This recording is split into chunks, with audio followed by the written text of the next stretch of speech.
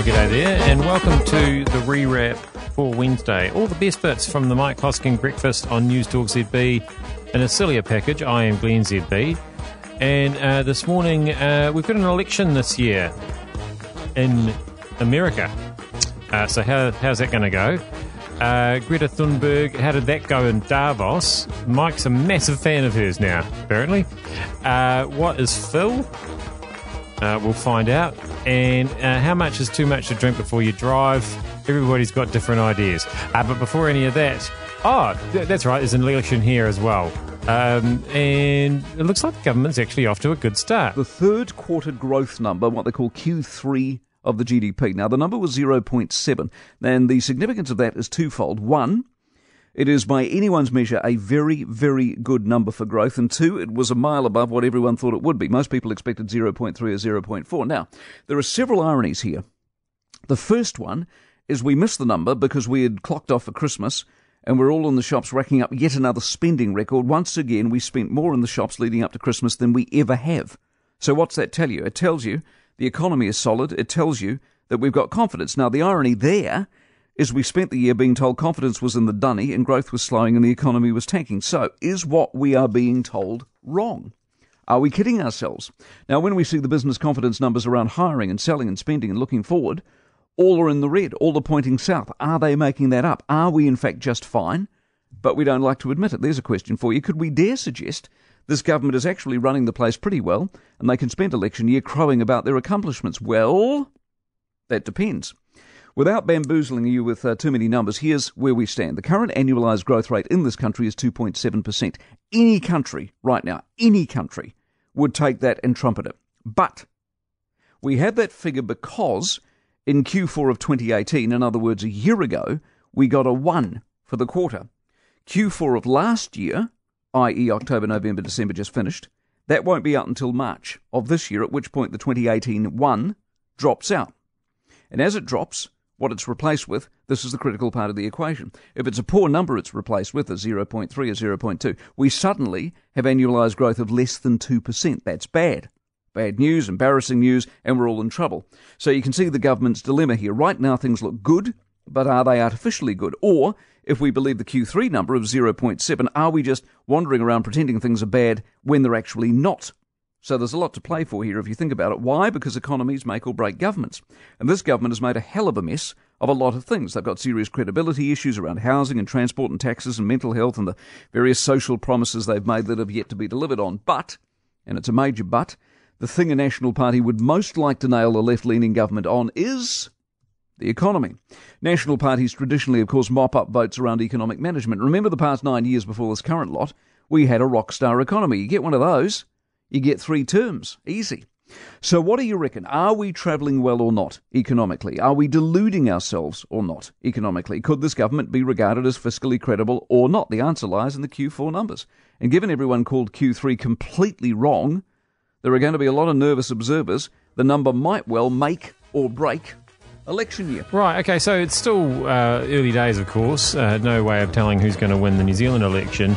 But Mike's pretty sure he knows how it's going to go in the States this year. Terrific quote from Joe Hockey. Remember Joe Hockey? Joe Hockey was a heavyweight in the Australian government for a while, but these days is the Australian ambassador to the United States. This, he said, is the modern Rome. He's referring to Washington, where he lives. This is the modern Rome. He made the point because he's loving being in the middle of it all at the moment and wants to stay. And further, he said what most impartial observers, I think, of matters have concluded to this point.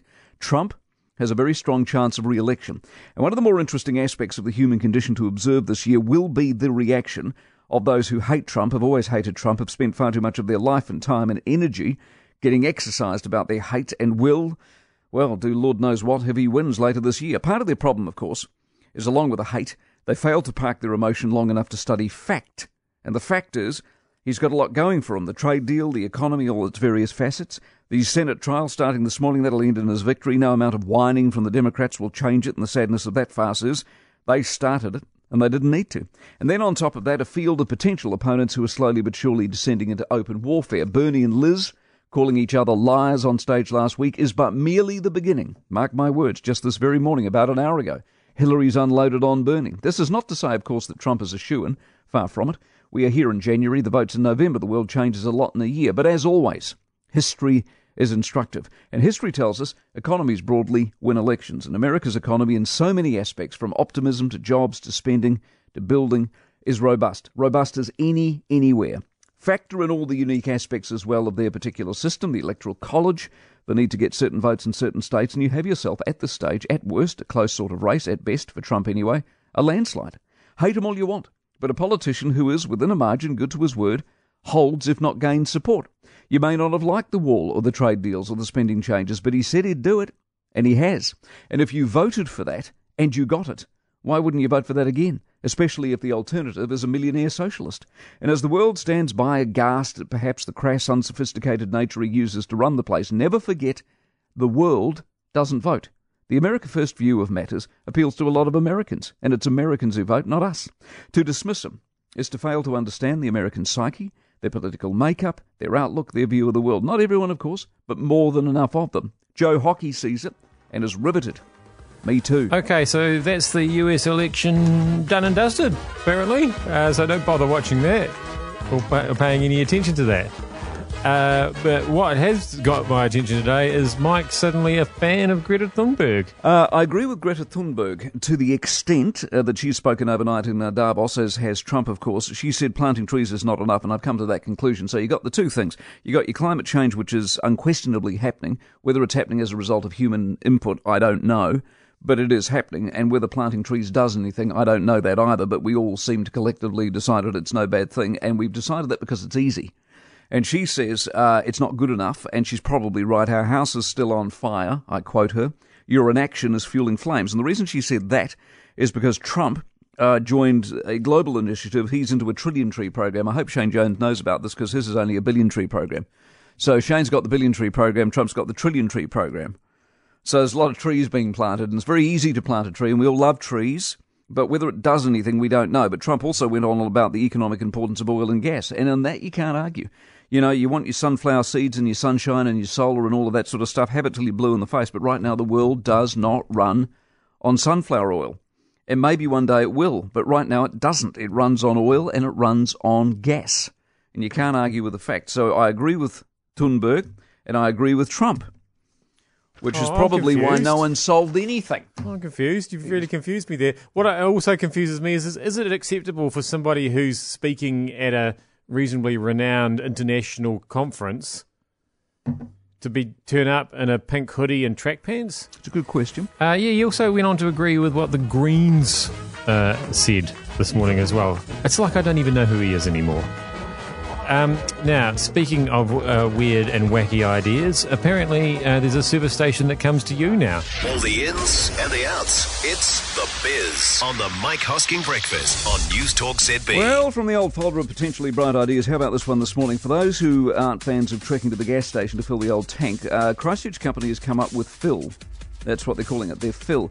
So what they're doing is trialling petrol deliveries to your car. And it's a same-day delivery.